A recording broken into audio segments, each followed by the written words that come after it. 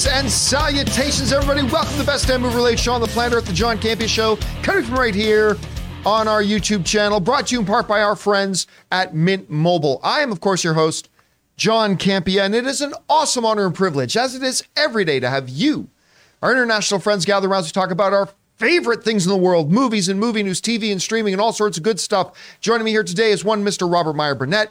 Back there is Ray Ora. Also, Taylor Gonzalez is there with a guy running the show today, Jonathan Voico. That's his lower third guy in there. And of course, Chris Carr is joining us here today as well. And most importantly, you guys are here. Thanks so much for making this show part of your day. And here's how today's show is going to go. We're going to break it into two parts. The first part of the show, we're going to talk about some predetermined topics. And then the second half of the show, we're going to take your live comments and questions. So get ready to fire those in as we get to the end of our main topics. All right, guys, before we get into our topics here, I just want to give a big special thank you. We had hundreds of people show up last night, sold out, packed house. For our first an evening with Campea, Harloff, and Alba. I was kind of stunned to show up to the building to see this lineup going around the block that came in. True story. Turns out John Mulaney ended up opening for us. He did a surprise stand-up appearance on the stage that we were then taking over. They finished, cleared out the thing. Our folks then went in. Got a bunch of pictures here from last night. Just go through some of them. That's the room that we performed in. It was crazy, packed shoulder to shoulder. There we are. There's Greg and I signing some autographs and taking pictures with fans who came out afterwards.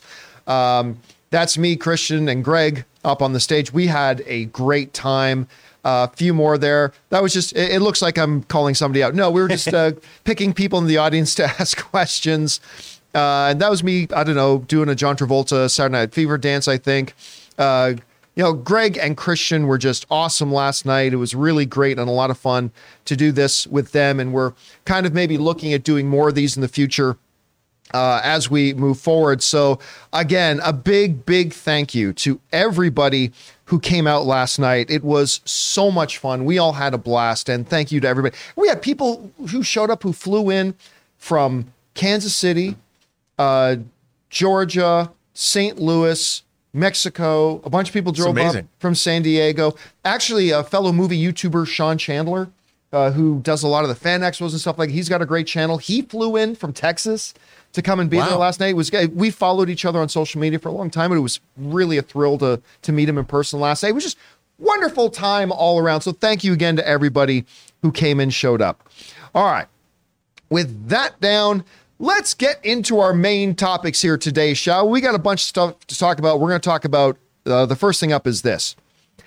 Now, we're in the home stretch now for the Oscars. Final Oscar voting, I believe, is March 2nd. I think that's when the final Oscar vote is tallied and what have you. And it looks like a lot of the races are heating up. I still think the front runner is the Fabelmans and a whole bunch of stuff. But a couple of big award shows happened over the last couple of days. Yes. And one of those big ones is the DGA, the Directors Guild of America. This is all the directors. And they decided they were choosing who they deemed as the best director of the year last night. And in a little bit of a surprise, the winners were the Daniels from Everything Everywhere All at Once. Daniel Kwan and Daniel Schreiner, they won. They took home the best director award. Now, everybody was talking all night about Steven Spielberg, including the Daniels, but it came down to it. The Daniels ended up taking home the best director award. Now, did I think Spielberg would win like he's won a few of the others already this year? Yes. But the reason I'm not stunned by this, a little surprised, but not stunned, is not only was Everything Everywhere All at Once an absolute masterpiece of a movie. It was for 9/10 of the year, it was my favorite movie of the year until I saw Fabelmans, but this movie is brilliant. It is all direction. I mean, when you watch this movie, just the kinetic pace of it, everything about it, it's all about a very, very well planned out, meticulously executed direction from start to finish. So while I would have personally voted for Spielberg last night, I have no problems with the Daniels taking it home. But here's what's really interesting, Rob, is that I've been reading a lot of the trades, and a lot of them have been saying, and I agree, that kind of the front runner has been the Fabelmans heading into the Oscar season. But lately there have been signs of momentum shifting towards Everything Everywhere All at Once, and the DGA's going to the Daniels could now make, again, Variety, The Hollywood Reporter, they're now kind of saying that the front runner might have to be considered to be Everything Everywhere All at Once, which I, again, would have no problem with. Anyway, you heard about the Daniels taking home the best direction of a feature film award last night. What did you think? It did not surprise me because, it was funny because yesterday I was watching also the BAFTAs in real time, and which we'll talk about in just a minute here. But I, like you said, they wrote it, they directed it, and it really is. I mean, that movie could have gone south very quickly. And the fact that it doesn't, the fact that they pulled off some audacious things in this film. And they had to have the kind of vision, it harks back to Swiss Army Man, their first movie. Like, who could have pulled that off? No one except them. Right. And I think that Everything Everywhere All at Once is really a singular vision. That's what makes it an exciting movie. Only they could have made it. Someone else would have made it differently. And it really is. That movie is really brilliantly directed. They had to have planned it. It's gorgeous, and they deserve to win because no one's ever made a movie like that before. Chris, there's from everything of Banshees of Inisherin, The Fabelmans, Tar, the DGA recognized and gave the Best Direction Award of the year to the Daniels for Everything Everywhere All at Once. Surprised, not surprised, deserving, not deserving? What do you think? I think very, very well deserved. You got to remember, too, this is a board of directors voting on this. And the way that they played with genre, the way that they used cinematography, the way they worked with their entire teams, this is an absolute directorial feat. They did such incredible work here. And really, it's a pair of auteurs doing amazing, amazing stuff. Spielberg himself said of the film, it was the best bagel he ever had. Yeah. So my biggest takeaway from the DJs too, which you guys can stream on YouTube as well, you can catch up on the whole thing, is everyone was just so inspired by one another. And it's really, really lovely when you see creators just really enjoying each other's work, even when it is as varied as this year. Banshees couldn't be more different than some of the other films we've seen. And to have all of them just really, really give such praise to one another was really, really lovely to watch. But I think they deserved it, and I'm glad they got it. Guys, questions for you. What do you think? Do you think this gives more momentum to Everything Everywhere All at Once heading into the Oscars? A lot of the trades now are thinking it is going to be the movie to beat going in, maybe superseding films like The Fabelmans, Banshees, All Quiet on the Western Front, and others. Whatever you guys think, jump down to the comment section below and let us know your thoughts. All right, guys. With that down, let's stay on the topic of award season, shall we? Because the DGAs weren't the only big award ceremony that were held in the last couple of days. The BAFTAs were also handed out. And it couldn't have muddied the waters any more than it did. Because not just the big winner of the evening was not The Fabelmans, was not Everything Everywhere All at Once, was not Banshees of Inisherin, wasn't Tar or Top Gun or Avatar or any of the rest of them. The big winner of the evening was All Quiet on the Western Front, which set a record for 14 nominations and won 7 awards, including Best Picture, Best Director, Best Adapted Screenplay. Everything Everywhere All at Once only ended up walking away with 1 award. Banshees of Inisherin and Elvis walked away with 4 each, I believe. But by far, the big winner of the evening was All Quiet on the Western Front. The movie is brilliant. Rob, I know it was one of your absolute favorite movies of the year, as it was for a lot of people who watched it. But I think this has to hit, despite the fact that it set a record for 14 nominations. Again, everybody else is looking at Banshees of Inisherin, Everything Everywhere All at Once, and The Fabelmans. This kind of throws a wrench in. Now, again, I mentioned that most of the trades are now setting that Everything Everywhere All at Once is probably the front runner going to the Oscars. But then the BAFTAs come out and it does this, and it really mucks things up and causes a little bit more confusion to it. What do you think about the results of the BAFTAs last night? I think that they should not be an indicator for the Oscars. Because European audiences, especially the subject matter, is far more resonant to Europeans than it is to us. Agreed. Here in America. And I think the film's extraordinary. They made some really interesting changes to things that weren't in the book that accentuated the role of some German politicians and things like that. That's very interesting. This film's astonishing. It's hard to watch. But again, it's just, you're never going to have this subject matter resonate with Academy voters the way it does with British voters, because World War I, the Great War, the war to end all wars, we weren't just, yes, we fought in World War I, but it was a European conflict they still talk about today. So, I mean, this is not something that it just doesn't resonate with us. But the BAFTAs also had, like, Barry Keoghan won for Banshees of Inisherin. Yep. Carrie Conrad won as well for both. They won their supporting actor categories. That was interesting, though. Yeah. I was like, that, and of course, Cate Blanchett did win for Tar. Which, no surprise there. And Austin Butler won for Elvis, which that was interesting because, again, like in Europe, especially in the UK, pop music means more, I think, to more audiences than it does here, because even older audiences are very into pop music. In the UK, it's kind of a different audience. The fact that Elvis won was, I think, a big deal. That's an indicator. I think Austin Butler does move up, at least in the conversation, of the front runner for winning the Oscar here for that role. It's funny because I think most of the buzz has been still about Colin Farrell. I know. It's still been about Brendan Fraser. So it's interesting, but it's safe to say that you still consider going into the Oscars at All Quiet on the Western Front, despite the BAFTA win, is still a dark horse to take something big. No, it's going to win Best International Film. It's right. not, but not Best Picture. No. You say it's a dark horse for Best Picture. No, all right, it's not.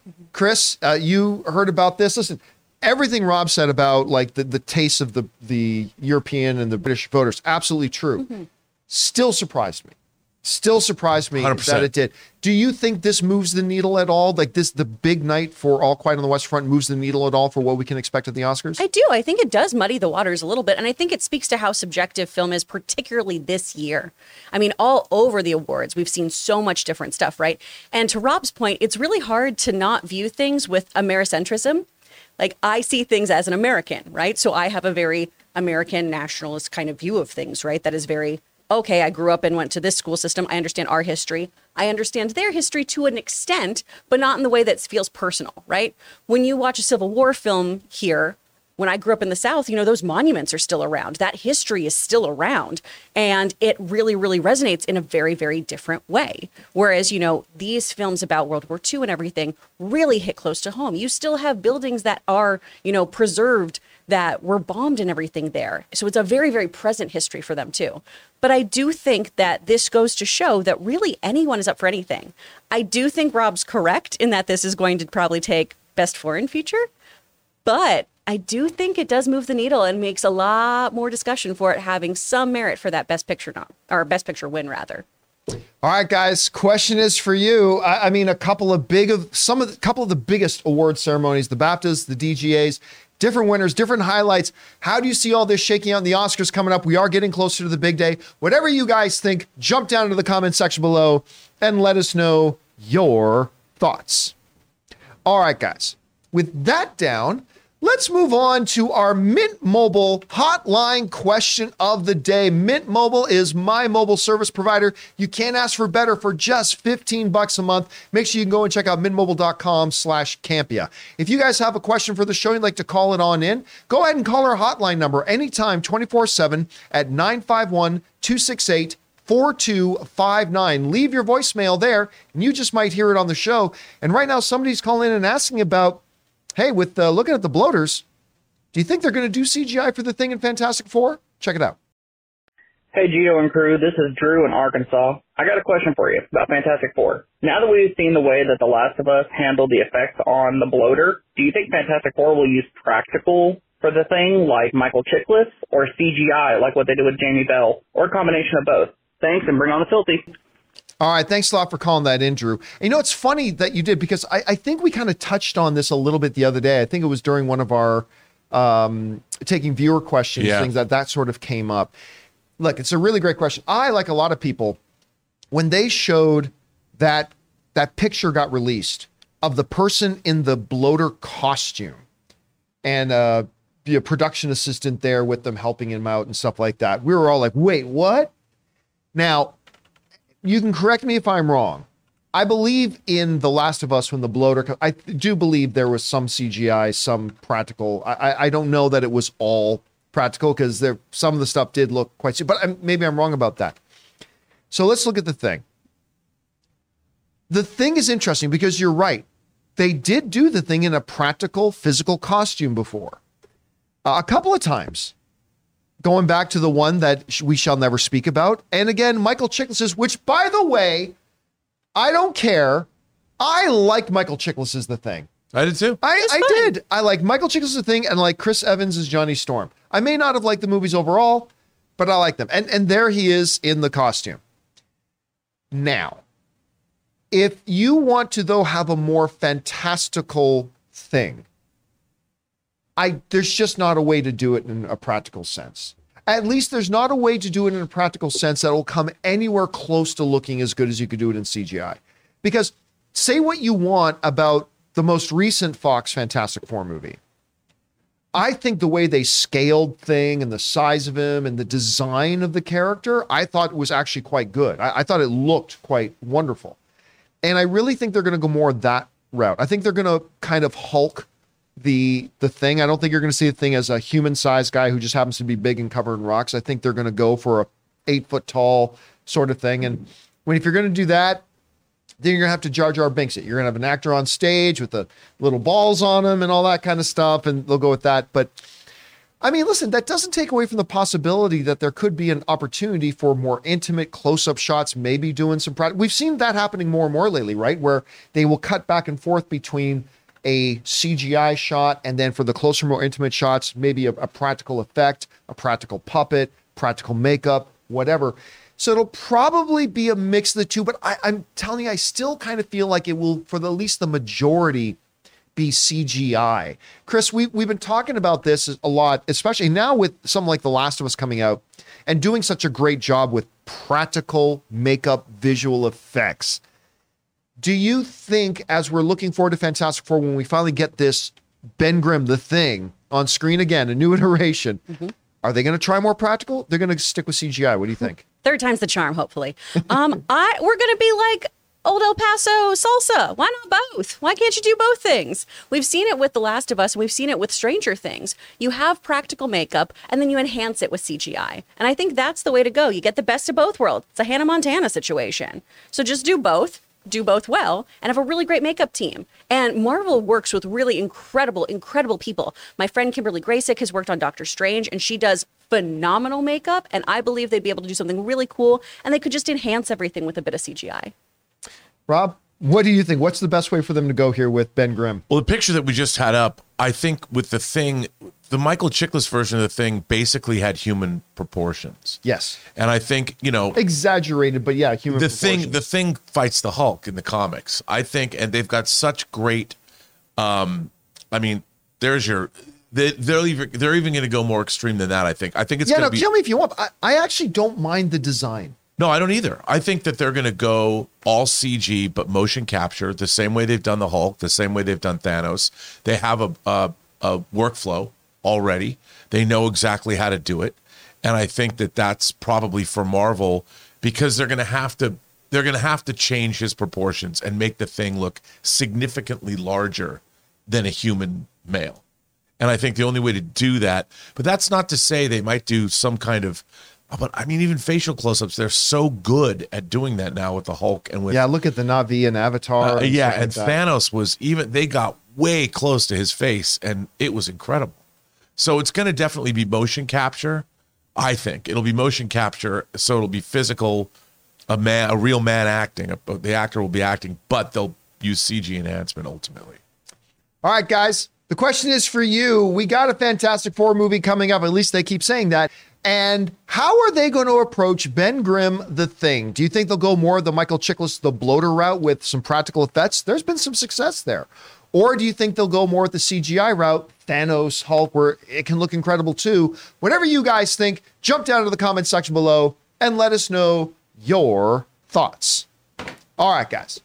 With that down, we're going to take a break here for just a moment to thank a couple of the sponsors of today's episode of the John Campea Show, our friends at the Black Tux and Fume.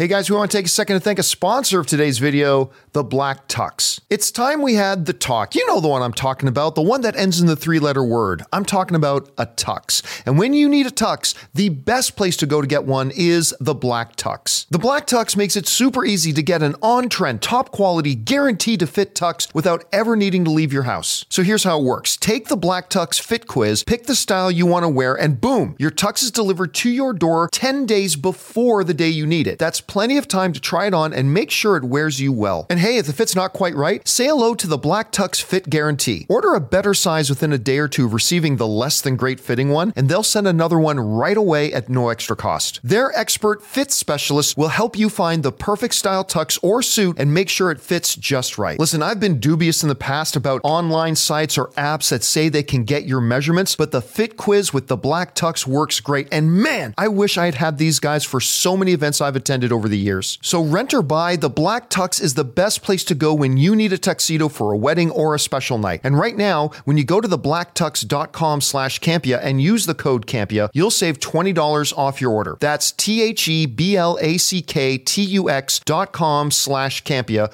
code Campea to save $20. Guys, we want to take a second to thank a sponsor of this video, Fume. Be smart. Don't start. Kick the habit. Put it out before it puts you out. All phrases we've heard 100 times, and yet we still continue to have bad habits. Today's sponsor, Fume, is on a mission to accelerate humanity's breakup from the bad habits that consume far too many of us. Fume is a natural diffusive device that uses plants and behavioral science to help you trade out your negative habit for a positive one. You see, Fume is not a vape. It's a non-electronic device designed to transform your negative habits. Because instead of pods filled with potentially harmful chemicals like a vape, Fume uses cores infused with plants like peppermint and cinnamon for delicious natural flavors. And Fume's new version 2 model is snappy and tactile. With an adjustable airflow dial and a magnetic end cap, your fingers will always have something to do. The device itself is really attractive, and once I popped in the core and took my first inhale of it, it tasted fantastic. Guys, the easiest way to stop a bad habit is to switch to a positive one, and Fume is designed to perfectly do just that. So head over to tryfume.com and use the promo code Campea to save 10% off when you get the Journey Pack today. The Journey Pack comes with 3 unique flavors and the new version 2 Fume to help kickstart your positive habits. That's tryfume, TRYFUM.com, and use the code Campea to save an additional 10% off your order today. And thank you to our friends at the Black Tux and Fume for sponsoring this episode of the John Campea Show. Remember, guys, when you check out and support our sponsors, you're actually supporting us. So if you go down to the description of this video, you'll find links and promo codes for all of today's sponsors. And thank you again to the Black Tux and Fume. All right, guys, let's keep things going here. And you know what? Special day today. Let's go back over to the Mint Mobile hotline question of the day, because we're going to take a second one here today. And this one is asking, should the upcoming Avengers movies change their writers? Check it out. Hey, John, Diego here from Chicago, and I wanted to call in because, I've been watching the show for a long time. You, Rob, Chris always say that, the foundation to any good movie is the story. And I think we all can agree, even the diehard MCU fans, that the writing in Phase 4 has left a lot to be desired. So this brings me to my question. Do you think Feige and the head of the studios at Disney should possibly reconsider who is writing Kang Dynasty and Secret Wars? The writer for Kang Dynasty is Jeff Loveness, who just wrote Quantumania to a lot of criticism, if you will. And Michael Waldron, who wrote Doctor Strange 2 and Loki, is penning Secret Wars. Again, another property that had a lot of criticisms towards their writing. So, yeah, just throwing it out there, do you think they should consider possibly getting some new writers to make those movies a little bit better? Thanks, and bring on the filthy. All right, thanks a lot for calling that in, man. And you know what? This is actually quite interesting when you think about this, because we have 2 giant movies coming out, right? 2 giant movies coming out in the 2 new Avengers films, Kang Dynasty and Secret Wars. Now, Destin is directing Kang Dynasty, who, of course, did Shang-Chi, and that movie was freaking awesome. I love that movie so much. So I feel comfortable with the director they've chosen.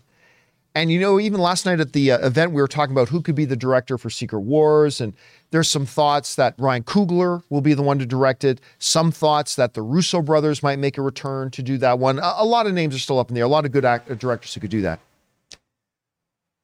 But should we be a little bit concerned, at least a little bit concerned, about who is writing these films? Because as the viewer just wrote in, I don't know that the writing for the previous work of the writers who are on right now for Secret Wars and Kang Dynasty are, quite frankly, all that great at the moment. So let's look over at who is directing Avengers Kang Dynasty. It's Jeff Loveness. And we can bring that up. You can bring up my screen there. He's writing it. He's writing it, not directing. He's writing it. Jeff Loveness. Now, when you look at, let's put Ant-Man and the Wasp Quantumania aside for a second, which he just wrote, okay? When you go down and look at what he's done, okay, he did 6 episodes of Rick and Morty, all right? He did 7 episodes of Miracle Workers, which I confess I have not seen. He did a short called Stock. He did some sketch writing for the Oscars, some sketch writing for the Emmys. He was a writer on Jimmy Kimmel. That's where he got most of his experience. But that's it. And quite frankly, the writing, and now look, I know there are a bunch of people, awesome, all film is subjective, a bunch of people quite enjoyed Ant-Man and the Wasp Quantumania, and that's great. I, unfortunately, was not one of them. And the writing is definitely one of the reasons why. Now, I hate the notion of the recency bias that a lot of people have. It's like somebody can write 10 great movies, and if the last one they saw them write wasn't good, never let that person near another movie again. It's like, come on. Everybody's got a bad day at the office, right? So when I heard this question about, hey, should we be replacing the writer for Kang Dynasty because they just did Ant-Man and the Wasp Quantumania, my first reaction is to say, come on, one bad day at the office. But then when I sat down and started going through Jeff's resume, nothing else jumped out at me that I hate. Not at all. Some good stuff. But I looked at that resume and I went, is this the guy to write an Avengers movie? Just from the pure lack of feature film experience. And then you throw into that Ant-Man and the Wasp Quantumania. Listen, I confess, you know me, I try to be more optimistic about this stuff, but I confess that my thought right now is, yeah, they need to change writers on Kang Dynasty. Now, look, I'm not saying don't let Jeff Loveness ever. No. He's clearly shown he's got some writing chops. I let him write some other features, maybe some small, not an Avengers movie. Because number one, I don't see the experience there to do it. And number two, the most recent thing we saw of his that was his one big feature film sort of thing, it, as the caller put it, it left for me a little bit to be desired. Okay, well, let's jump over then and look at Avengers Secret Wars. We know the person who's been brought on to do that is Michael Waldron. And by the way, he's supposedly also writing Kevin Feige's Star Wars movie. If that ever happens, don't know. But Michael Waldron, he recently did the Loki TV series, which I am not a huge fan of, to be honest. I mean, I didn't dislike the Loki series, but I wasn't tremendously impressed with it. He did Doctor Strange: The Multiverse of Madness, which I enjoyed, but it's not one of the stronger MCU movies. I enjoyed it, but not one of the stronger ones. I know a few people who quite like the television series Heels, that he wrote like 8 episodes on. And just like Jeff Loveness, he did some episodes of Rick and Morty. But I think he only did like 1 episode of Rick and Morty. So again, take out Doctor Strange and the Multiverse of Madness. He has no feature films. Only Doctor Strange and the Multiverse of Madness. And I think the caller again is correct that if you were to boil down a lot of the weaknesses with Doctor Strange and the Multiverse of Madness, and again, I like the film. I like Doctor Strange and the Multiverse of Madness, although I had problems with it. Whether you like the movie or dislike the movie, I think the caller is right. I think it boils down to that. I think most people agree that the writing was not the strongest. And Secret Wars is not just another MCU movie. This is supposed to be not an Avengers level threat. It's literally an Avengers movie. And so while I do not want to be one of these guys that's like, don't let that person near anything, or bro, don't let that, not at all. I'm still looking forward to seeing what Mark Waldron can do with other projects. Absolutely. But considering the state the MCU is in right now, which is not, I think everybody will agree, not the strongest state that the MCU has ever been in. They've been stronger. I don't know that going into probably your two most important, obviously your two most important movies since Infinity War and Endgame, with writers that have that little experience, and what feature film experience they do have has not been the strongest. Listen, I trust Kevin Feige. I do. But if it were up to me right now, being on the outside looking in, not knowing all the information, not having heard all the pitches, and not having seen all the outlines, I have to admit that this time I would have to kind of agree that I would feel more comfortable as an MCU fan if we find out in the coming weeks that, you know what, Waldron's been moved off Secret Wars and he's going to work on something else instead.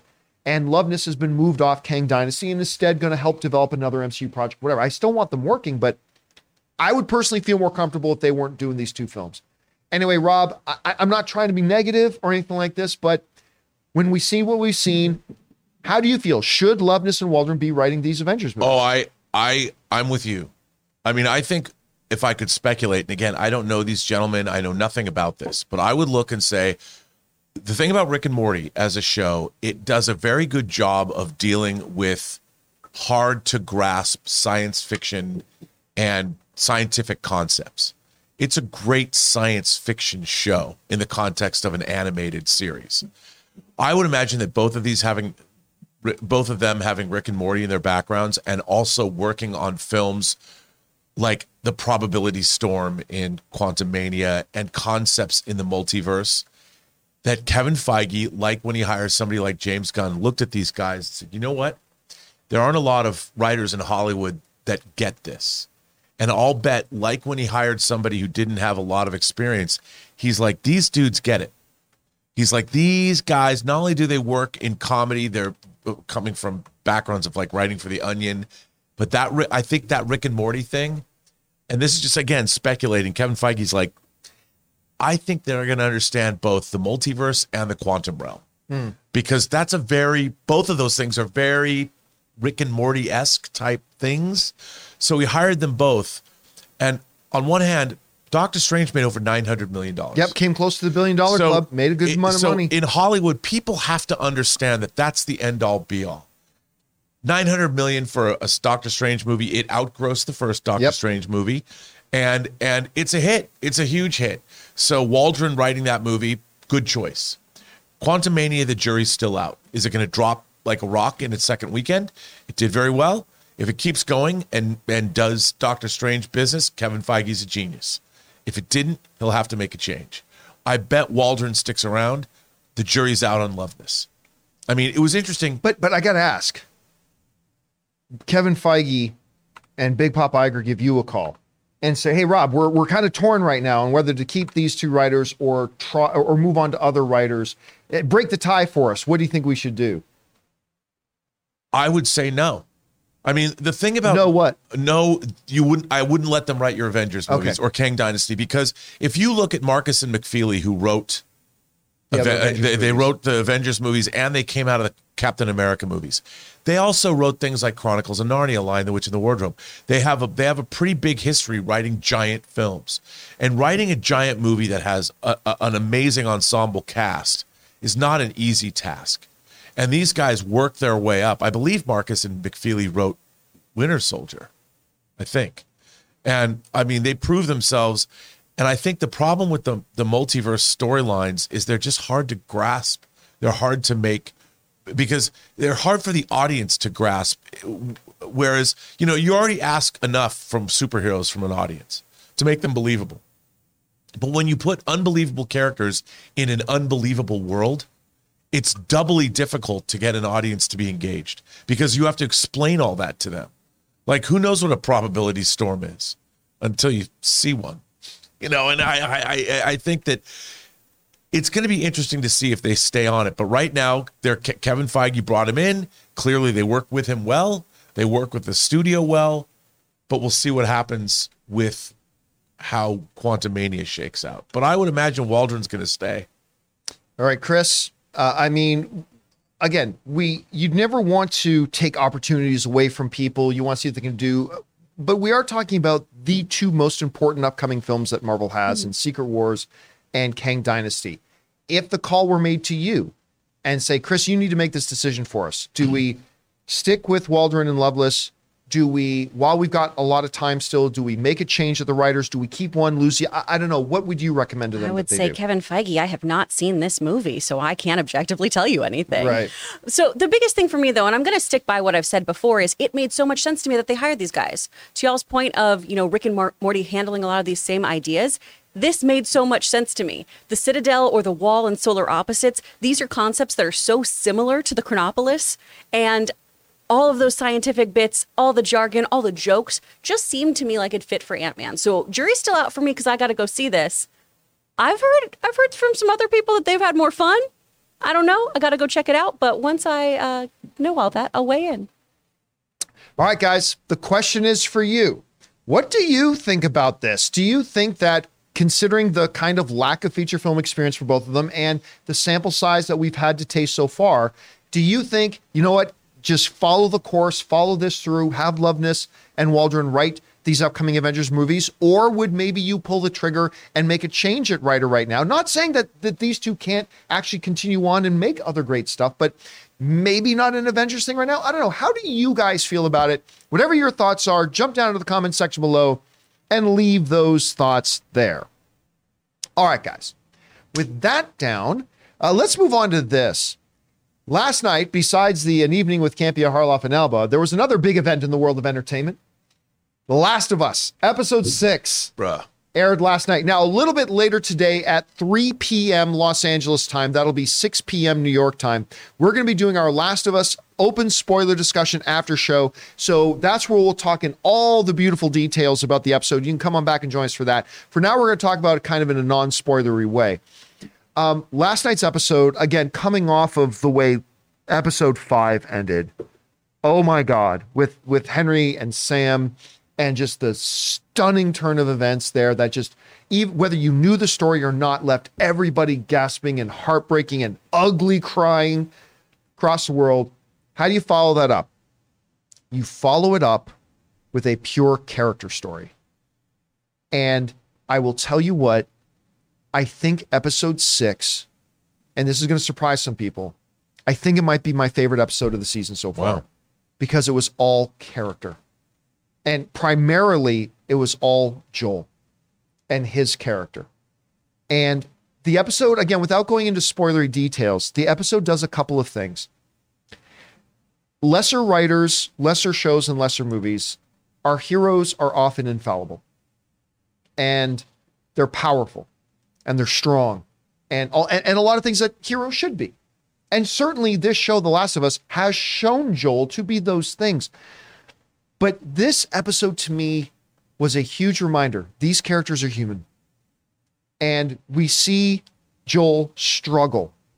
And at the end of the day, there's a particular scene where he's talking to his brother, and then he walks out of the room and something happens. And I remember I was hit with this big realization of the show is reminding us that Joel, after 20 years, is still a very, very broken man. He has never recovered from the loss of his daughter. He has never been able to deal with, come to terms with, come to grips with, or move on from the death of his daughter. And as we're watching this movie, particularly, there's a great scene with him and his brother where that I was, more than I was in the Henry and Sam scene, I felt like I was on the verge of tears. And again, it was just really emphasizing again, guys, don't forget our hero. He is a very broken human being. And he himself is coming to terms, he's finally maybe coming to terms with the fact of his own brokenness. And I was watching this episode and I was hanging on every damn word, every interaction. including like after, Joel's wrestling with his brokenness, an interaction he has with Ellie, which is just moving and heartbreaking. And God, this show, I often talk about, film franchises need to learn to change levels, right? Like that's MMA talk for, you got to change levels here and there. Last of Us, episode to episode, is constantly changing the levels, keeping us on our toes, surprising us, hitting us emotionally out of left field when we weren't expecting it to come.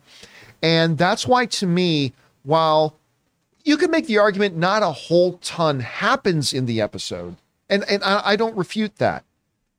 To me, I think it might be my favorite episode of the season so far, because it was so much about character and looking at the human condition, the reality of being human, and the brokenness that we carry with us. I was moved. I thought it was beautiful. I absolutely loved it. Anyway, Rob, you had a chance to see last night's episode of The Last of Us. What did you think about it? It was extraordinary. And for me, there's two scenes. There's a very famous scene from the game that they recreated, but it was the scene with his brother, when he finally comes clean and explains what happened. Pedro Pascal's performance in that scene was extraordinary. And it's basically him in his face. He wasn't moving. He was sitting down talking to his brother. And, that's a hard thing to do for an actor. And I think what's really interesting to me when I was watching this, I know there's a lot of people out there that are on the fence about this adaptation. And they'll say things like, there was no action in this movie. Or in this episode, there was no clickers in this episode. There was. Again, try not to give details about the episode. Well, I mean, it was all, like you said, it's all about character, and that's what the game is about, and that's what this story is about. And I was like, this might be one of the greatest adaptations of one thing into another medium that I've ever seen, video game or otherwise. Yeah, absolutely. I mean, and I'm just looking at this, and I know that there's a lot of people, because when you're playing a game, there has to be gameplay. This has shown that you can make a tremendously faithful adaptation to a video game in another medium that actually is not the game but is the game. And people that love the game have to look at this and go, and I've been amazed. This accentuates the game itself, and it's an incredible, faithful adaptation, but it's not the game, because gameplay is what a video game's about, not so much story. And even though the story's there, we imbue the game story with more emotion than's really there, because we don't get a lot of it. And so when you get the cutscenes, it's really impactful. But in this, to watch an actor's face for 5 minutes talking to you, and it's a human being. It's not a CG. It's not a motion capture character. Not to say that that's not easy to do. It's not. But it was amazing. And I was just, this kind of drama, it doesn't matter whether it's in a post-apocalyptic show. You don't get this kind of acting and drama in many things. And this is an extraordinary television series. And every week, dude, I'm like, what are they gonna do? Are they gonna destroy me emotionally? Are they gonna make my heart hurt? Like, what kind of an emotional turmoil am I gonna feel after this hour's over? I can't remember the last time I felt that way about anything. And it happens every episode. And I couldn't believe how much tension I felt. And again, this doesn't give anything away. In a simple scene of Ellie with a puppy. And I can't even believe how much stress and tension I felt in that moment. Anyway, Chris, you had a chance to check out the new episode of The Last of Us. What did you think about it? Oh, man. I mean, Rob, you kind of nailed it. I went from having a big Last of Us party every Sunday to, I don't want to watch this with you guys. I want to be alone with my feelings. This was a great episode. I wouldn't say this is my favorite. I still am Team Bill and Frank. I think that episode was one of the best. That's one of the best episodes of television. It's so good. In so many years. But this was phenomenal. This was so well done. And the beat for beat video game moments were done so well. There's a very specific scene that many people are familiar with. It's something that I make my class watch every time we do mocap, to be like, look at the nuance, look at what you can do with motion capture. And for them to have that translate to film so well is just phenomenal. This is Pedro Pascal's Emmy campaign episode. He is so good in this. And Bella really steps up too. She gives him all this energy for him to really hit those emotional moments. It's so well done. There's just one thing at the end where I went, well, that's stupid. And we'll talk about that in the spoilers later. Yeah, if you guys will come on back and join us for that at 3 p.m. Los Angeles time. That's 6 p.m. New York time. We hope you guys will come back and join us for our Last of Us open spoiler discussion show. But guys, now the question is for you. Did you guys have a chance to see the new episode of Last of Us? This show continues to, like you said, this whole series is an ongoing Emmy campaign. I'm just absolutely floored by this. I'll tell you what, Succession has got its hands full this year with a very, very serious contender in The Last of Us. And I love what you said. This isn't just clearly the best video game adaptation of all time. This is one of the best adaptations, period, of any medium. Dude, from any translation from one medium to another, I'm stunned every week by this show. What do you guys think? Whatever your thoughts are, jump down into the comment section below and leave those thoughts there. All right, guys. With that down, let's move on to our final main topic here today, shall we? And that one is this. You know, Ant-Man and the Wasp: Quantumania has now come out. The newest MCU film is now in theaters. Now, when we were talking last week about what their box office projections were, they were talking about anywhere between $95 million low, and they said could go as high as about 105, but the expectation was around 95, which would have made it the biggest of the Ant-Man franchise so far. Because I believe the first one made in the 50s, the second one made around 74, 75 million. If it hit 95 or a little bit more, it would be the biggest in the box office. Well, it's now official. Ant-Man and the Wasp: Quantumania has made $104 million on its official opening weekend. Now, don't mind this headline. It says 120. That's including the extra holiday that they're forecasting for. But the actual proper opening weekend, the biggest in Ant-Man's history, at $104 million, which exceeds, at least by a little bit, the expectations they had going into the film, which is absolutely great. Now, the question, though, becomes, was that great enough? Because we're talking about at $104 million. And again, reemphasizing, that makes it the biggest in Ant-Man's franchise. But how should we look at that $104 million? Well, if we actually go back and start looking at, okay, let's take the environment into consideration. Let's take the context. What are the comparables? What has been coming out this past year that we can compare it to? And unfortunately, the comparisons don't look all that great when you start holding up Ant-Man and the Wasp compared to other comic book films that have come out this year. Let's go over to the classroom for a second, take a look at this. All right, first up, let's compare it to one of the big other Marvel films that came out recently, Black Panther 2. Well, that opened with $181 million. That's like an 80% more than what Ant-Man and the Wasp: Quantumania did. Now, granted, Black Panther, of course, was Black Panther. Even though this one didn't have its star or its main character, but it still made about 80% more. Okay, what's another film that came out in the last year, a comic book movie film? Again, sticking with the MCU. Well, Thor: Love and Thunder made $144 million. That's, again, about 42-something% more than Ant-Man and the Wasp. And this was not the strongest movie, but still, it's a Thor movie. Everybody loves Thor, so everybody was excited about it. Okay. Well, then, as we keep going back, there was another Marvel film in the last year, and that's Doctor Strange 2. That made $187 million opening weekend. Okay. Well, then we look at The Batman, which, Taylor, you can look up the exact number for me. I'll change it if I have to, but that was somewhere around $140 million.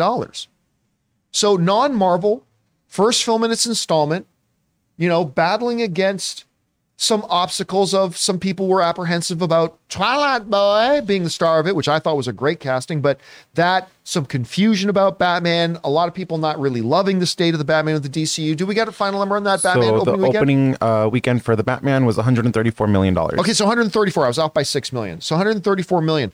So still over 30% more than what the third film of this franchise, supposedly the first really big marquee appearance of the big baddie of phase 5 and 6 and whatever moving forward with Kang the Conqueror, and it still made more. Now, when you really go into it, the only movies, comic book movies of the past year that Ant-Man and the Wasp with its $104 million opening weekend compares fairly to, or favorably to, has been Black Adam and Morbius. Black Adam, of course, with its $67 million opening, Morbius with the $39 million. So yeah, if you compare it to Black Adam, that's a favorable thing. Hey, Black Adam had the biggest movie star in the world, and it did considerably better than it. Morbius was, well, Morbius.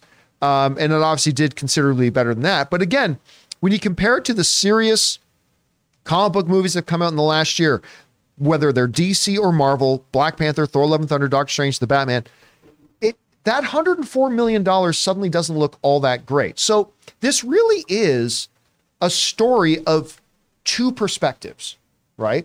Because on the one perspective, you can say, well, Ant-Man and the Wasp, kicking off Phase 5, bringing in Kang, made less than all the other major comic book films in Black Panther, Thor, Doctor Strange, The Batman. Of course, better than Black Adam and Morbius. But on the other perspective, hey, listen, studios love seeing franchise do this. And maybe it's not doing this to the MCU as a franchise as a whole, but for within just the Ant-Man movies, it is the best result it ever had by a considerable amount, because I think the last one made like 74. The first one made 57. What's that? The first one opened with 57. Yeah, the first one 57, the second one 74 or 75. Yep. This one made like $30 million more. So again, it's a story of two different perspectives.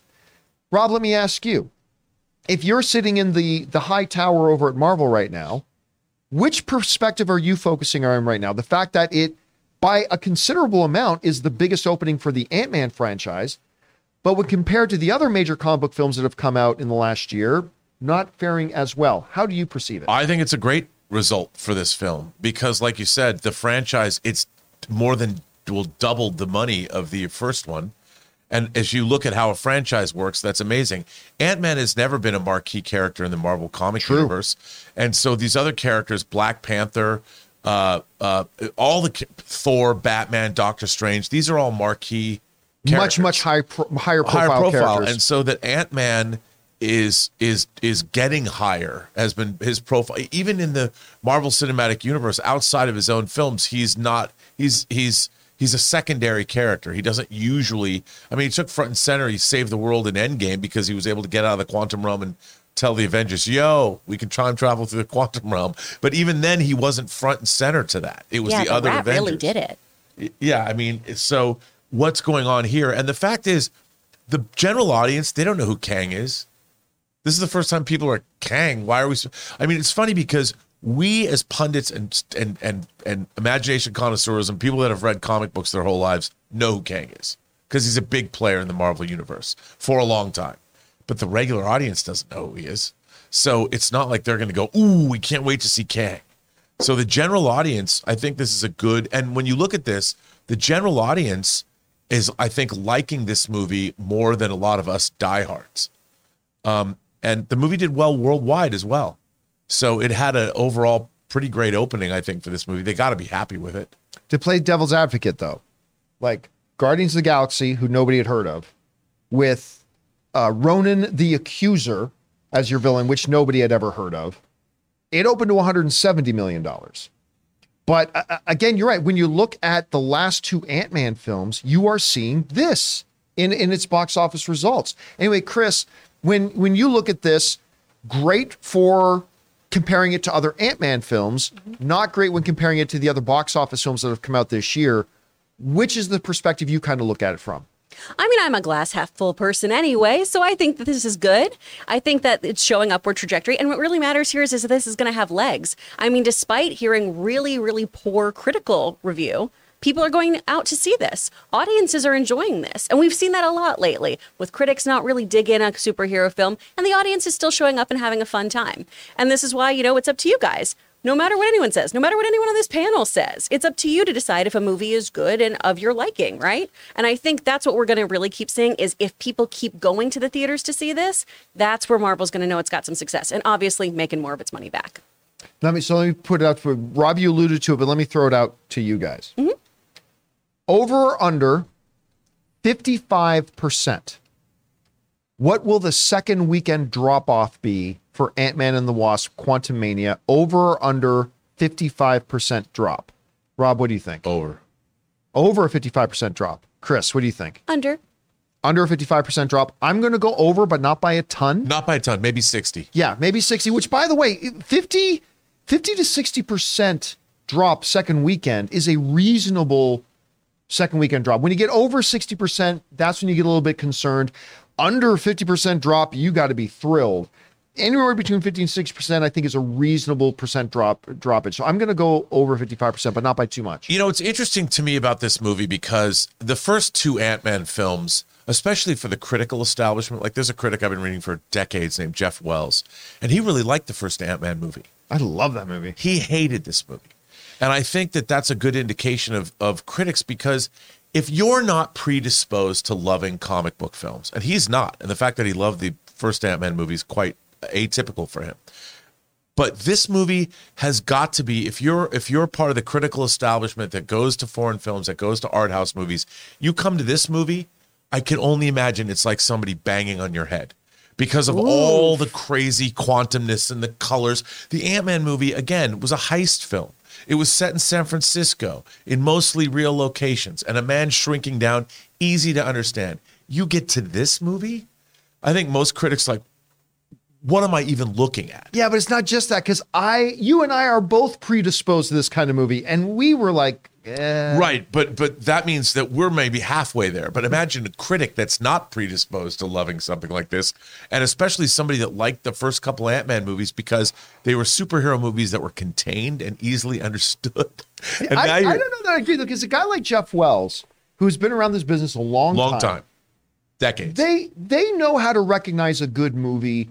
I mean, it's still a subjective personal opinion, of course, right? Yeah. They're no more authoritative than anybody else, but they know how to recognize a good movie through the gobbledygook, as you would say, of whether it's time travel, multi-dimension, a multiple personality, or all types of wackiness. They've seen it before. So, but you know, at the core, I think like if you showed Pauline Kael this movie, or you showed what they're looking for in cinema is the great truths of mankind. You know, they're looking to see how is the truth of our lives today illuminated by great cinema.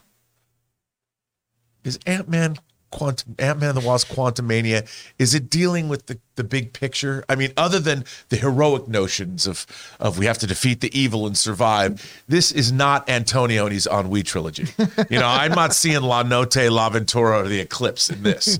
I'm not seeing Ozu movies in here. I'm not seeing Rashomon. I'm seeing not even Amelie, which is one of my favorite movies of all time. You go to Quantumania, man, I can imagine it would be like taking my mother to a Rammstein concert.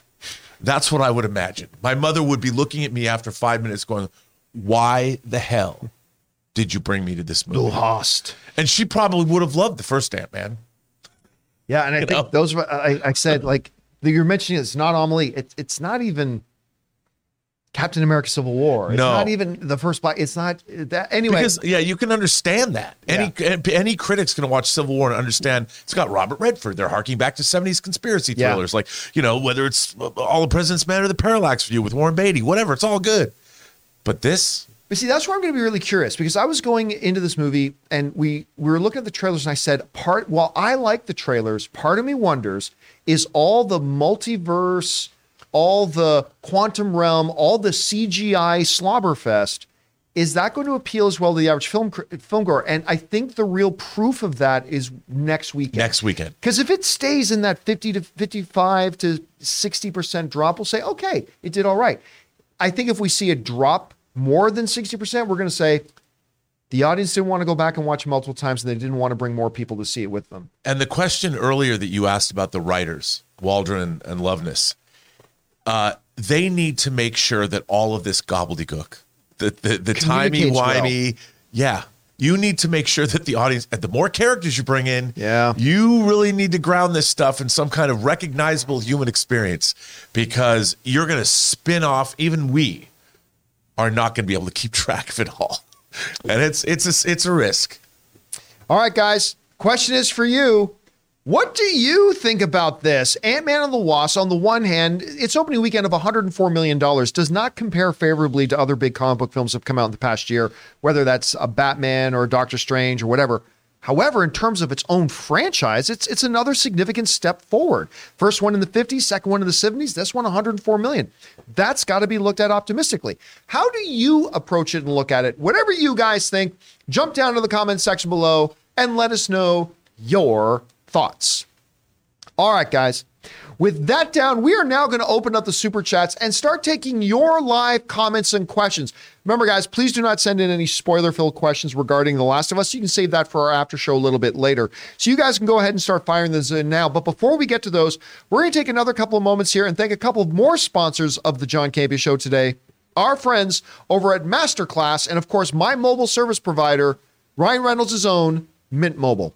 We want to thank a sponsor of this video, Masterclass. Masterclass offers classes on a wide variety of topics, all taught by world-class instructors at the very top of their fields. Each class is broken out into individual video lessons, usually around 10 minutes long. And Masterclass is completely accessible on your phone, the web, smart TV, and available via audio mode to listen to classes on the go. They have over 2,500 video lessons from over 180 of today's most brilliant minds. They're all available anytime, anywhere on iOS, Android, desktop, Apple TV, Amazon Fire TV, and Roku. Now, obviously around here on the John Campea Show, we love our movies, so why not learn filmmaking from Jodie Foster, or maybe directing from Ron Howard himself, or the great Neil Gaiman doing his masterclass on the art of storytelling. And you guys have heard me talk about my favorite masterclass, Business Strategy and Leadership by Big Papa Iger himself, Bob Iger, the new and returning CEO of Disney. So guys, I highly recommend that you check it out.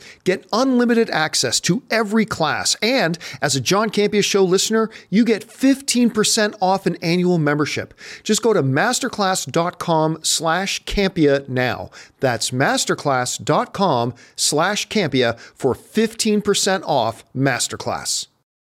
We want to take a second to thank a sponsor of this video, Mint Mobile. If saving more and spending less is one of your top goals for 2023, why are you still paying insane amounts of money every month for your phone bill? Switching to Mint Mobile is the easiest way to save this year. As the first company to sell premium wireless service online only, Mint Mobile lets you order from home and save a ton with phone plans starting at just $15 a month. You guys know I made the switch over to Mint Mobile a while ago. The process couldn't have been easier, and I can't believe that I am spending less than a third of what I was spending on one of the other major carriers before. By going online only and eliminating the traditional costs of retail, Mint Mobile passes the significant savings on to you. All plans come with unlimited talk, text, and high-speed data delivered on the nation's largest 5G network. Use your own phone with any Mint Mobile plan and switch easily in minutes with eSIM. To get your new wireless plan for just $15 a month and get the plan shipped to your door free, go to mintmobile.com/Campea. That's mintmobile.com/Campea. Cut your wireless bill to $15 a month at mintmobile.com/Campea. And thank you to our friends at Masterclass and, of course, Mint Mobile for sponsoring this episode of the John Campea Show. All right, guys, with all that down, you guys have questions. We hopefully have answers. So let's dive into it. What do we got in the live chat there? Sure, he's out. From King Tannic, some support. Thank you so much. Thank you, King Tannic. Right. From Matt Boyle. So Olympus Has Fallen and White House Down both came out the same year. Yeah. I was wondering what worked great for Olympus and what didn't work for White House Down. There's a great tradition in Hollywood of Volcano and Dante's Peak, of Armageddon and Deep Impact. And of course, Olympus Has Fallen and White House Down. I did not care to watch either of those, but then I watched White House Down. I'm like, you know what? F yeah, that movie's fun. That movie was a lot of fun. White House Down was atrociously bad. And like, I know we all like to look for formula. What is it that this one... One was just a good movie and one was not. Of course, it's all subjective. Maybe you preferred White House Down over Olympus Has Fallen. Sure, that's fine. But I mean, for me, one was just a terribly written, not well acted, even though it had Academy Award winner Jamie Foxx and a guy who I think has become a very good actor in Channing Tatum. But that movie was just nonsense. I don't know. Do you have a preference between the two? Dude, Olympus Has Fallen is genius. Come on, man. I mean, okay, when I was a kid, there was a director named James Glickenhaus, and he went on and he left the business and became a hugely successful Wall Street investor. But he would make these B action movies, The Exterminator, The Soldier, Shakedown, McBain with Christopher Walken that he went and shot in South Africa because he could get the whole South African army. Am I the only one who just thinks of the Simpsons character when we say McBain? I'm sure it's based. I mean, I have to tell you, but James Glickenhaus would make these low budget movies. He knew what he was making and he delivered the goods. And it was like, this is awesome. I mean, watch The Exterminator. It's got one of the great beheadings in cinema history. But when you watch, I know, right? When you watched Olympus Has Fallen, right? That movie's awesome. You want this thing to be over the top. You want the villains to be bad. You want the threat to be dire. You want Gerard Butler to come in and kick some ass. And everything that you wanted from that movie, that's why it's got a great highfalutin title. Olympus Has Fallen. Dun, dun, dun. Everything that movie promised it gave you. I love it. So White House Down was goofy. Yeah. It was just goofy. And the special effects they shot on a green screen stage, and you could tell. All right, what's next? Come on, man. That's what I'm talking about. Male bonding at its finest. I want to watch 10 hours of you talking about this movie. I'm here for it. Hell yeah. From Sin Vendetta, who sends in a $20 super chat. Thank you so much. Hey, John, last night was awesome getting to see you, Greg, and Harloff on stage, while also getting to finally meet you, Ray, Greg Alba, John Humphrey, and more. Thank you for putting last night together. I appreciate it. Well, thank you so much for coming. It was really cool having people come up to me, like, because we were taking pictures afterwards, come up to me and say, hey, I'm so-and-so. I'm like, hey, it's like, you might know me as this. And then being able to say, now I can put a face to it. Right. And Sin Vendetta was one of the guys who was kind enough to come out last night, and it was great meeting you too. We had a blast. Like, me and Harloff and Greg, we were sitting in the green room backstage with, what's the guy from Curb Your Enthusiasm again? Jeff Garland. Jeff Garland. We were sitting in the green room with Jeff Garland, who had just been up with John Mulaney earlier, and talking and hanging out. And me and Christian and Greg were just all like, because the three of us have been wanting to do something like this together for a long time. And we were just talking about, I wonder how it's going to go. Are we going to have a good time? As the audience? I mean, I haven't had a chance to ask everyone in the audience yet, but we had a blast. Me, Greg, and Christian, we were texting last night. We had an absolute blast. So thank you for coming. Thank you for being a part of what made the evening so great. And maybe we'll do it again come Guardians of the Galaxy time. All right, what's next? From Suthius, can we attribute Phase 4 and possibly some of Phase 5 overstuffed and mostly lackluster messiness with Chapek's direction of executive decisions? It's funny, Suthius, somebody last night at the event asked that exact same question. And I would say partially, because part of the reality is that a good half of the stuff that we've seen was stuff that was already in motion prior to Bob Chapek taking over Disney 3 years ago, right? Because remember, James Gunn and Peter Safran taking over DC, we're not going to see the real first effects of that for 2 years when Superman Legacy comes out, right? So it always takes a while for you to actually see the results. So while I think, and we talked about this last night at the event, there are definitely things that Bob Chapek is responsible for, but it's not all of it. Some of it was already in motion prior to him taking over. And I think the first half of that. So yes, sort of. So, me, I'm sure Bob Chapek is like a wonderful, wonderful guy, but I was not a big fan of the way he ran Disney. But I don't think you can put all the blame there. I think some of that was already in pre-existence before he came on board. All right, what's next?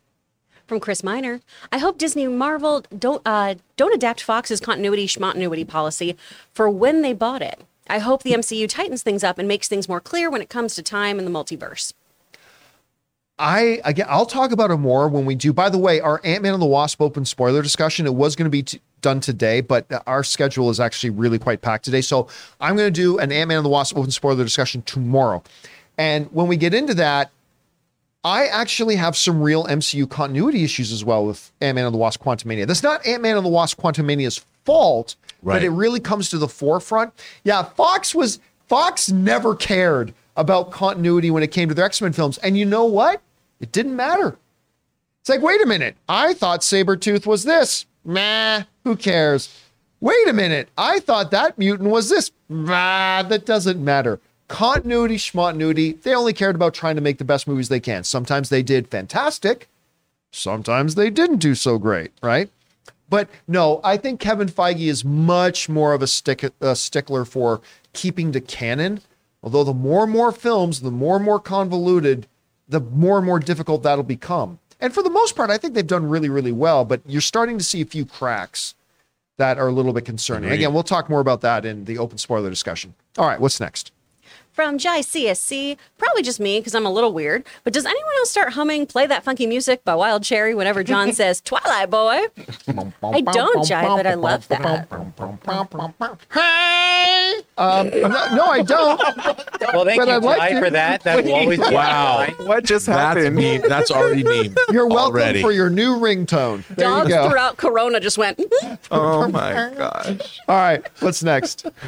From Jeremy Seitz, with HBO's success with the Last of Us adaptation, I would love to see their take on something like Red Dead Redemption 2.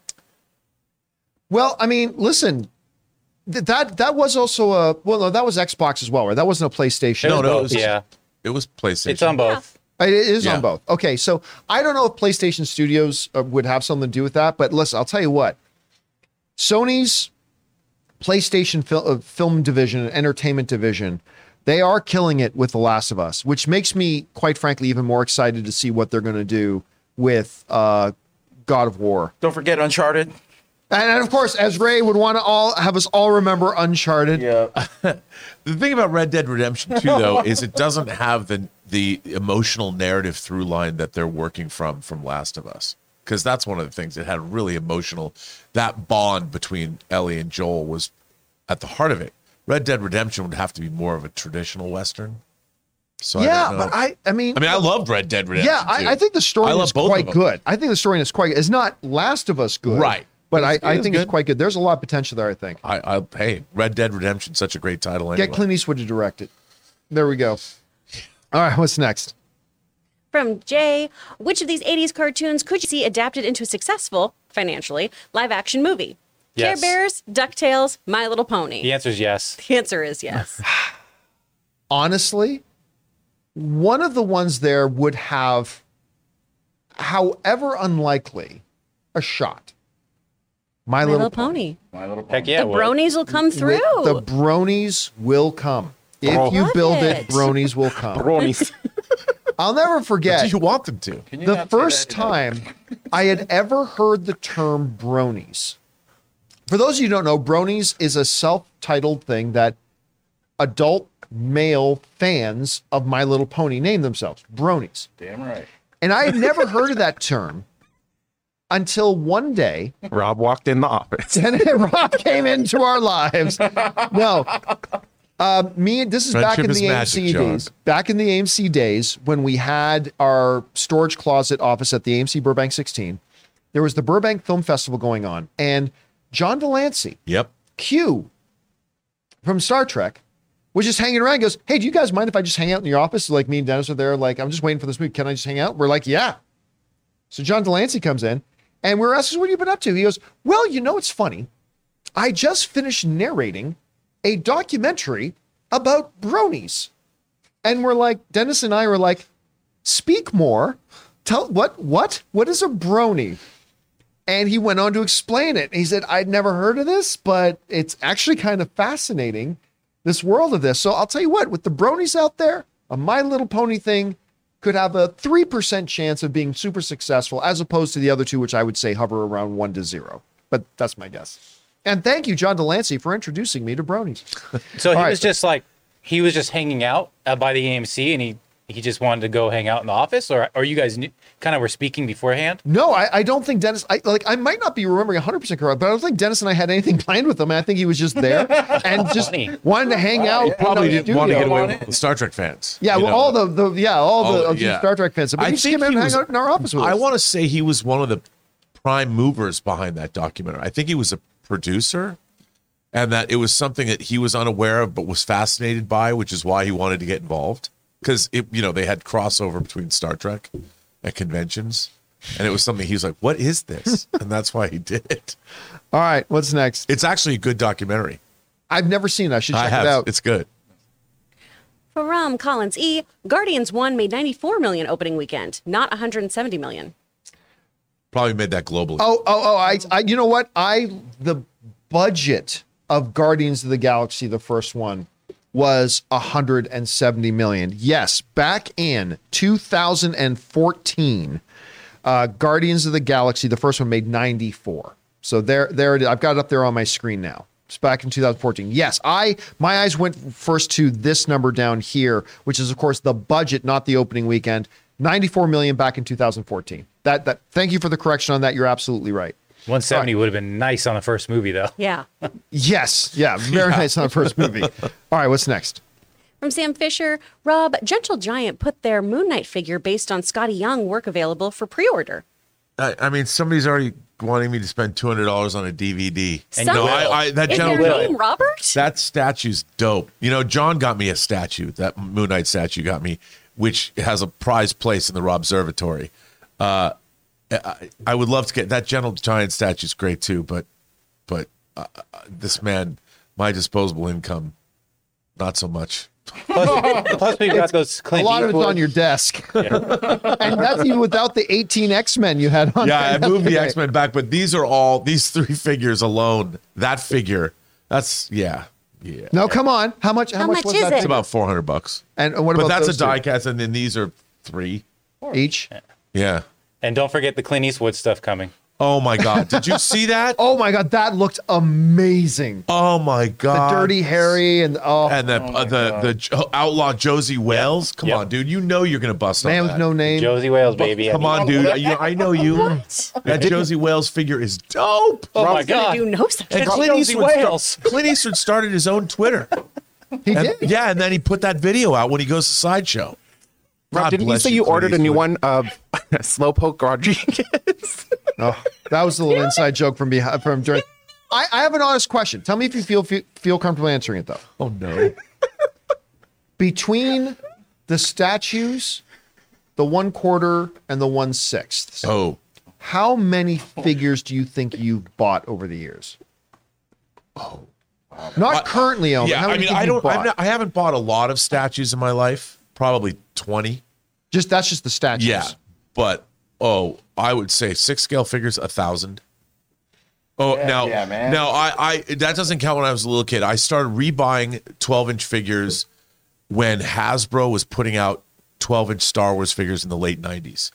That's when I started buying figures again. That got me into figure collecting, and the Playmates 8-inch and 3 3/4-inch Star Trek figures. But then they just kept getting better. Yeah. So now we live in a world when Hot Toys came out in the mid-aughts and they put out action figure kits of the Predators and the Aliens. I'm like, these are amazing. And then, I probably have now, good ones that I would display 500, 600.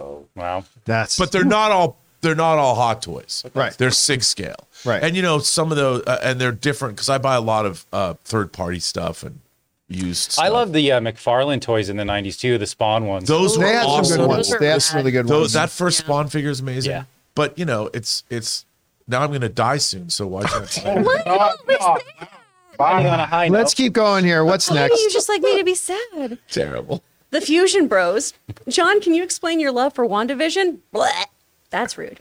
But thinking Loki is just all right. WandaVision is a bad show. Listen, you are more than entitled to your wildly ridiculous opinion. I mean, look, it's all. I'm not going to sit here and go into. I'm not going to sit here and spend 20 minutes of going into the absolute brilliance of WandaVision. But listen, it's all subjective. If you don't like The Godfather, you don't like The Godfather. If you don't like Star Wars, you don't like Star Wars. If you don't like WandaVision, you don't like WandaVision. That's all perfectly fine. All entertainment hits us in different ways. WandaVision is one of the most brilliantly conceived of series, mixing a pop cultural homage to the stuff of our entertainment history while incorporating incredible narrative of their existing characters and introducing new dimensions to the overall thing and bringing new characters along the way. Loki is by the very definition of mid. Had some really good episodes, had some kind of weak episodes, whatever it is, what it is. But again, it's all up to the individual. All this entertainment hits us in different ways. And if the brilliance of WandaVision hit you as not being so brilliant, well, that's what it is. And there's nothing wrong with that. All right, what's next? From CJ Rebirth, Super Nintendo World, no words. I'm in total awe. And CJ just got onto Mario Kart. They were putting it in the chat. I'm so excited for them. Dude, I bet you're having the best You haven't time. had a chance to go there. No, yet, right? but everything I've seen from that, it's amazing. When you go through the teleport tunnel tube to come into the world, It's magical. like Anne was instantly in tears. Like she had tears. Like it's really magical. I listen.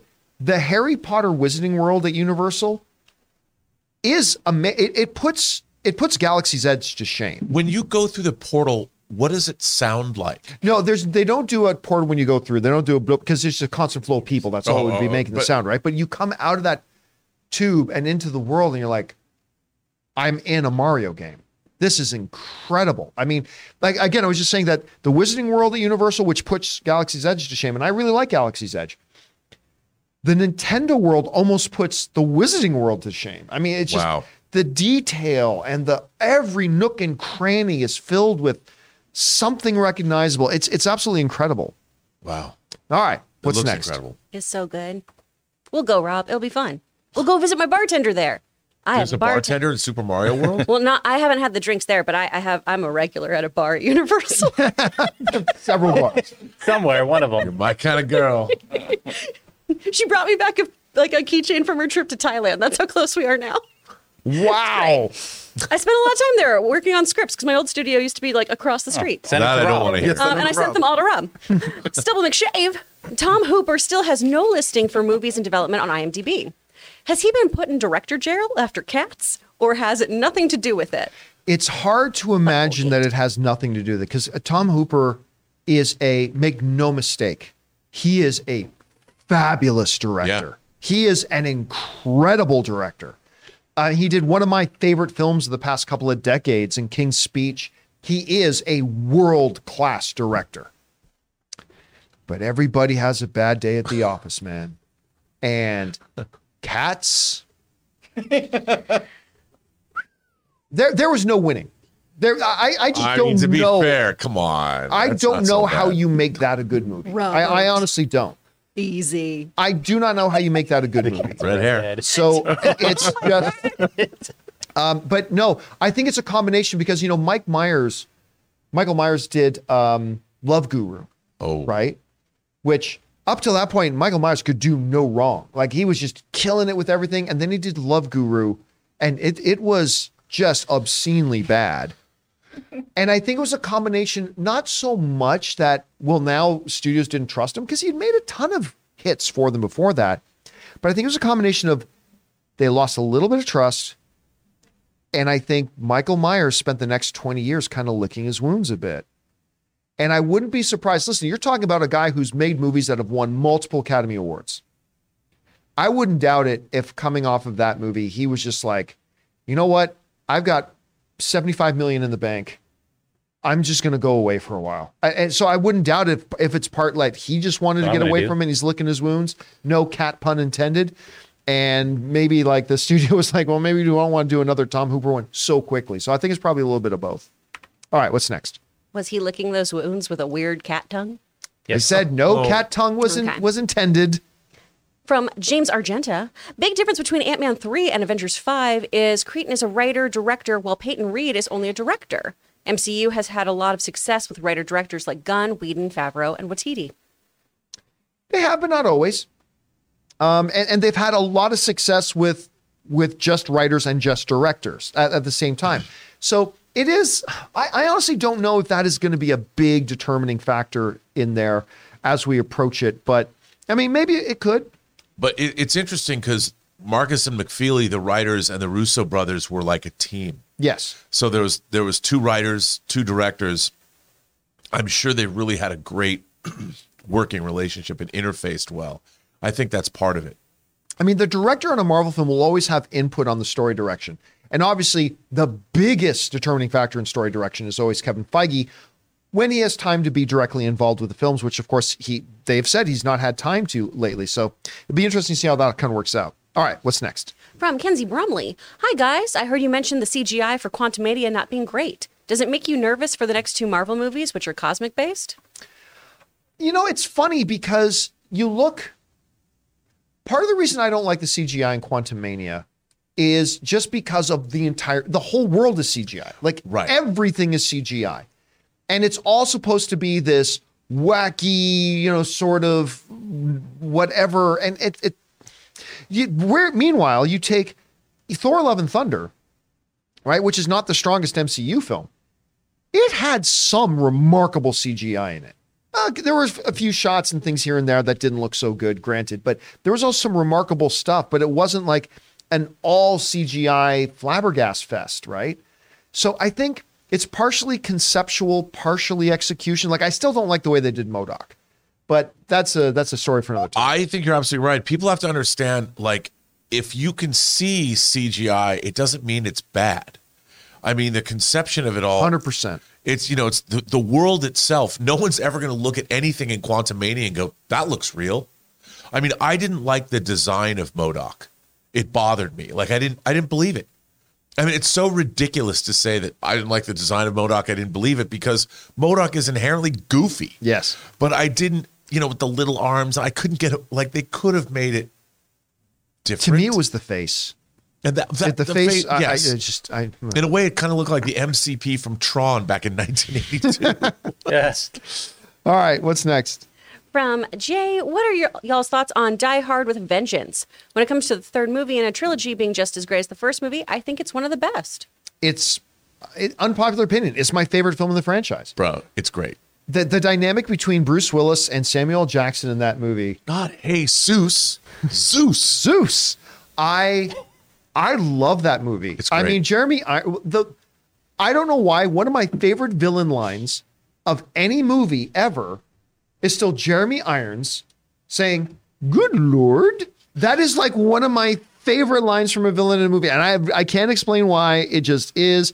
I freaking love that movie. I love when they play when Johnny comes marching home as they're ripping off the gold. And I mean, that movie's dope. The only thing wrong with that movie is the very end when the helicopter, yep, and that was very end's a little reshoot shaky. Because the original ending of the movie that you can see on the disc takes place a year later when John McClane corners Simon Gruber in a cafe in Europe and blows him up with a rocket launcher. It's awesome. That would have been the better. That would have been the better great. ending. All right, what's next? From Nexus Fuel, John Campea, you must join John Wick, Mr. Beast, and Goku in the Fortnite Chapter 4 Island and stop the destruction of reality. Hashtag John Campea for Fortnite. Yeah, I am never going to play Fortnite again. I played Fortnite. I'd say I played a good 30, 40 games. Always finished in the top 50%, in the top 50. Dang. But maybe in all 40 or 50 games, I think I killed 2 people. It was mostly just a lot of running and hiding. And that got me into the top 10 a couple of times. I got in the top 10 a couple of times. I'm like, but once you get in the whole building structures part of the game, I'm like, no, this is not for me. So I just stopped playing it. All right, what's next? From Seconds from Disaster, I love how The Last of Us used cutaway shots to show the character's reaction to what we know obviously happened, then show what happened afterwards. That has been a hallmark of what they've done so far in the entire series. And this episode was yes, it's little visual storytelling decisions like that, Rob, that I think is just another one of those little X factors that just, you can watch it and maybe I can't put my finger on why this is better than the last thing I just watched, but it is. You know what I'm talking about? Oh yeah, no, absolutely. And that's another thing that's a trope of the show, and that's a narrative choice because that's the way that the story brings you along. Like last night, there was a moment that's a perfect example where you go, Elizabeth did. I was watching with Elizabeth and she just went, I'm like, baby, it's gonna be okay. It's okay. All right, what's next? From Kyle Marcus, just wanted to say hi to the best VO coach teacher, Chris Carr, and anyone else who was in the class this weekend. You guys rock. You guys did rock. There were a whole bunch of Campea people who came to my boot camp, which was 5 hours long. So thank you so much for doing voiceover with me for 5 hours. Daniel, Ken, John, Shaquille, Zachary, and of course, Kyle. Thank you so much. It was really, really fun. You guys kicked ass. It was great. All right, what's next? From Dirk Diggler Stunt Double. He wishes. Do you guys feel that the next couple of seasons of The Last of Us could fill in the time gap between part 1 and part 2? No, I don't think they're going to do that. I mean, listen, that will be a temptation for them. And it's something that I'm sure they've considered and talked about, because if you know anything about part 2, big things change. But you know what? I don't think they're going to. Like, as controversial as part 2 of Last of Us has been, I don't care what anybody says. It is the single greatest storytelling in any video game in history. I think it surpasses that of part 1. And I don't think they're going to change that. Nope. I think they'll stretch part 2 into 2 seasons, but I don't see, I mean, again, I could totally see, you have to at least consider that, making a second season being a season that happens in between Last of Us Part 1 and Last of Us Part 2. You have to at least consider it. It's only good business sense, but I don't think they're going to do it. Rob, are they going to do that? I don't think so. I mean, look, from what they showed for the coming attraction of next week's episode, they're going back. Isn't that a side story, like the history of Ellie's history or whatever? That wasn't in the first game, but it was in the updated game. Jonathan, didn't they do that? It's called Left Behind, if that's what you're referring to. Left Behind was downloadable content. Yeah, the DLC. Yeah. I think that's what they're delving into, which I think is very cool. I don't know if that's the case. It looks that way, but I don't know, man. Last of Us 2, which I, by the way, full disclosure, have not played, but I watched the playthrough in anticipation of doing these after shows. And there is a lot of story there, so I could see them expanding it to 3 seasons, but I don't think they're going to cover the time in between. All right, it's still a possibility, though. All right, what's next? From TJ Perry, so great meeting Jonathan, John, and Ray last night. Also, if any of Anne's friends are single, just saying. Yeah, Anne was there with a couple of her friends last night, too. I will not repeat the conversations that happened in the car with all of us on the way home last night, but it was, I'll try later. But anyway, no, honestly, thank you for coming last night. We had an absolute blast, and we're glad that you were there and we're a part of it. All right, what's next? From Greg Scott Bailey, I think Taylor Sheridan has a secret cameo in Last of Us Episode 6. I'll point out where in later spoiler show. Oh. Huh. I certainly did not notice. I don't know why he would be there, but I mean, I think they would have mentioned it in the after show wrap up thing, which they did. But hey, it's not an impossibility. Who knows? By the way, I want to go retire and live in that town. Oh, didn't that look great? Yeah. Again, we won't get any spoilers away, but yeah, it did look wonderful. It looked like it was ideal. All right, what's next? Without the cordyceps. From Alan Gonzalez, I think the MCU's trajectory is going down. If Guardians doesn't satisfy people, I don't think Kang Dynasty will do well. Well, remember, there's going to be a large number of films that come out between Guardians 3 and Kang Dynasty. Like, it's not like Guardians 3 comes out and then Kang Dynasty comes out 3 months later.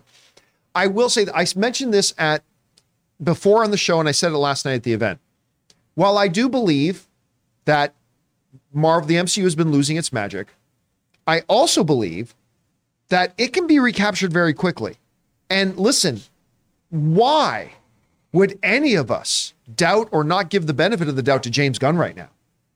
After making the Guardians of the Galaxy films, after making one of the best DC films with his Suicide Squad, after making what was the biggest show in the world for a while with Peacemaker, which is fantastic, why wouldn't we go into Guardians of the Galaxy 3 believing, doesn't automatically mean it will be great, but at least believing it'll be great? I think it'll be fantastic. And if for whatever reason Guardians 3 does not deliver, and by the way, the Christmas special completely delivered. Right. But if for whatever reason Guardians 3 doesn't deliver, it's not good for the MCU. But there's still a lot of time between that and when Kang Dynasty and Secret Wars come out. So I wouldn't, even if Guardians 3 isn't good, I wouldn't say all is lost. Also, you also have to take a look at Love and Thunder, Wakanda Forever, and Doctor Strange and the Multiverse of Madness. These movies were hits. They made lots of money.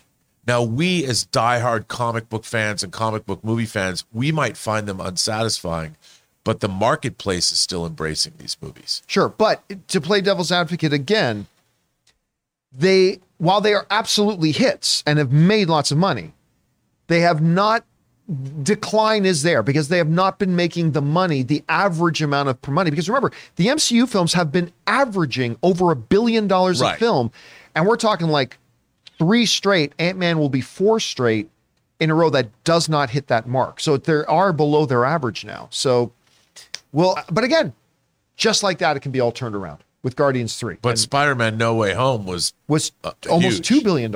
Yeah. Almost 2. But that was, now we're going back into a couple of years ago. Because Doctor Strange 1 was in the 600,000s. And if you go back, I would be curious. I haven't looked at them, but there's 31 movies, and I'd love to see how they're ranked by box office. Yeah. All right, what's next? From Devin Lita, I saw Quantumania over the weekend. I'm curious as how MODOK relaxed his shoulders. Again, when it comes to a lot of his body, MODOK's design was very consistent with what we've seen in other iterations, right? It just, to me, was just the face. So, I mean, but when you're in your MODOK, you don't worry about relaxing your shoulders.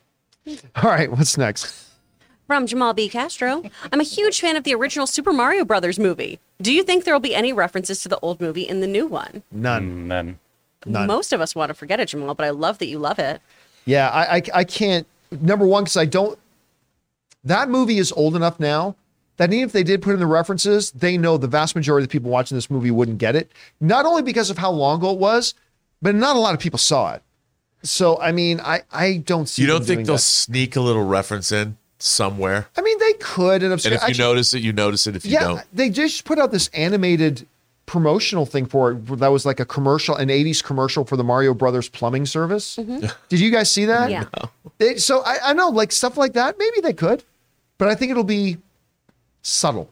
Yeah. Oh, totally. I think it'll be subtle if they do. Yeah. All right. What's next? From Kurt, I think Catherine Newton as the new Cassie made sense. While not on the same tier as Haley Steinfeld or Florence Pugh in terms of popularity, she's definitely on the rise. Young Avengers, anyone? Listen, I thought Cassie was honestly going to be one of the things that would annoy me about the movie. And to me, that character and her performance actually ended up being one of the strengths of the film for me.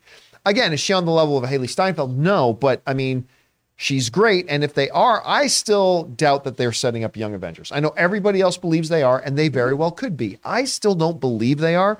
But if they did, she's clearly going to be one of the newest additions to it. Although I think the whole concept is silly, but whatever. All right, what's next? From Carl Bruss, a $20 super chat. Thank you so much. Oh my God, Carl, just to be supportive. Yeah. Thank you so much for that, man. We appreciate that. From Zach Larson, Rob, here's my pitch. Oh, God. Oh, great. A crocodile named Dongle set on a journey and has to avoid snails, bees, and hedgehogs. Also, the Pepto-Bismol River. The Pepto-Bismol River? It's supposed to be Pepto-Bismol, and this is in reference to last night. I did my very first live stream on my YouTube channel. I played a game called Croc's World, which I called Croc a Shit because it sucked. There was a river that was pink, like Pepto-Bismol, that I kept dying in, but it was so much fun. And thanks to everyone that joined me, all 259 of you. Thank you, guys. I really, really appreciate that. Rob, are you going to produce that? No. It's like a banger. I did watch some of your live stream this morning, though. Oh, thanks. I appreciate it. All right, what's next? From Chris Hunt, saw Rammstein in 2018. One fella plays keyboard and I don't understand this reference, and walks on a treadmill for an hour and a half after having fireworks in a bucket poured on him. Rammstein played LA a couple months ago. I didn't even know they were still together, let alone alive. Yeah, and Rammstein is a German metal band that does these incredible shows with explosions and fire. I mean, they even call it, like, if you want to be close to the stage, it's called like the fire pit or something. Like, of course. I mean, it's insane. Somebody sent me pictures of it was insane. I should have gone. And they did some Matrix soundtrack. Yes. All right. Yes, they did. What's next?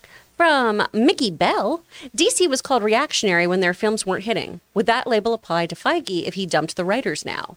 Ooh.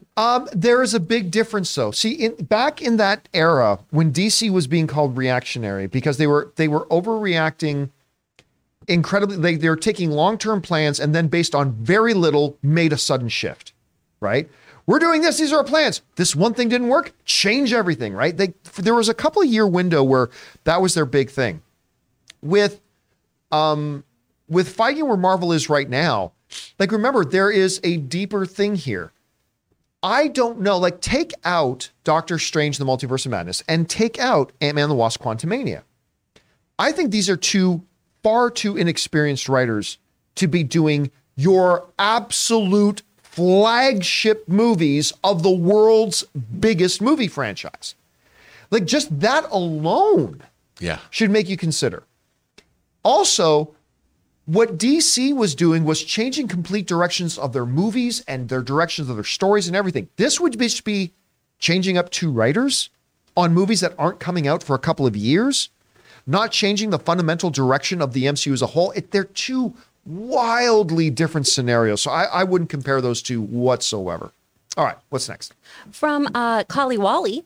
Well, my brother got what he wanted. He dragged my butt to the theater to watch Winnie the Pooh, and boy, I needed more than a little smack girl of Tennessee honey just to bear it. So much in that one comment. Yeah, actually, it's funny because I didn't read the article, but one of the bigger sites, not like Hollywood Reporter Variety, but one of the bigger sites out there had an article they put out this morning called the top 10 worst horror films of all time. And their thumbnail image was of Winnie the Pooh, Blood and Honey. Oh. So I don't know if that automatically means it was on the list. I didn't look at the list myself, but the reactions to this movie have not been good. Except for that of Taylor. Taylor seemed to like it. I think that had more to do with the fact that like the composer took him out for drinks afterwards. No, but I filmed my review before I went out to drinks, and I had so much fun with Pooh. Actually, over the weekend, 5 actors, including the actor who plays Winnie the Pooh, emailed me to set up interviews for my YouTube channel. So those will be coming very soon. Aww. I cannot wait. I love it. They found the one guy on the internet who liked Pooh, Blood and Honey. Said, when Taylor Gonzalez he loves unconditionally. Mm-hmm. It's beautiful. And listen, to be fair, I don't want to make it sound like I'm saying the movie's crap. I haven't seen it. So maybe I'll watch it and I'll really like it. Yeah. It's made like $1.8 million. Has $2 million. Yeah. $2 million. Yeah. And it's like, $2 million. Who's laughing now? Who's laughing? That dude in that $17 Winnie the Pooh mask. Yeah, and they just probably greenlit too. Winnie the Pooh, and Tigger 2, Blood and Honey 3, 4, 5, 6, 7, 8, 9. All right. And guys, that'll do it for today's installment of the John Campea Show. Thank you so much for being here and making this show part of your day. Big special thank you to those of you guys who sent in those super chats. Number 1, because you gave us great fun things to talk about. But number 2, you supported this channel as you did it, and all of us involved with the show. Thank you guys so very much for your support. Once again, don't forget, a little bit later this afternoon at 3 p.m. Los Angeles time, 6 p.m. New York time, we'll be having our Last of Us Episode 6 open spoiler-based after show, and we hope you guys will come back and join us for that. And of course, guys, don't forget, tomorrow, come on back for the next installment of the John Campea Show, and also later on in the day tomorrow, we'll be doing our Ant-Man and the Wasp Quantumania open spoiler discussion. I hope if you guys have seen the film, that you will come back and join us for that. So, for everybody in the room, Mr. Robert Meyer Burnett, Ray Ora, Taylor Gonzalez running the show, Jonathan Voico, and of course, Chris Carr. My name's John Campea, and until next time, my friends, bye-bye.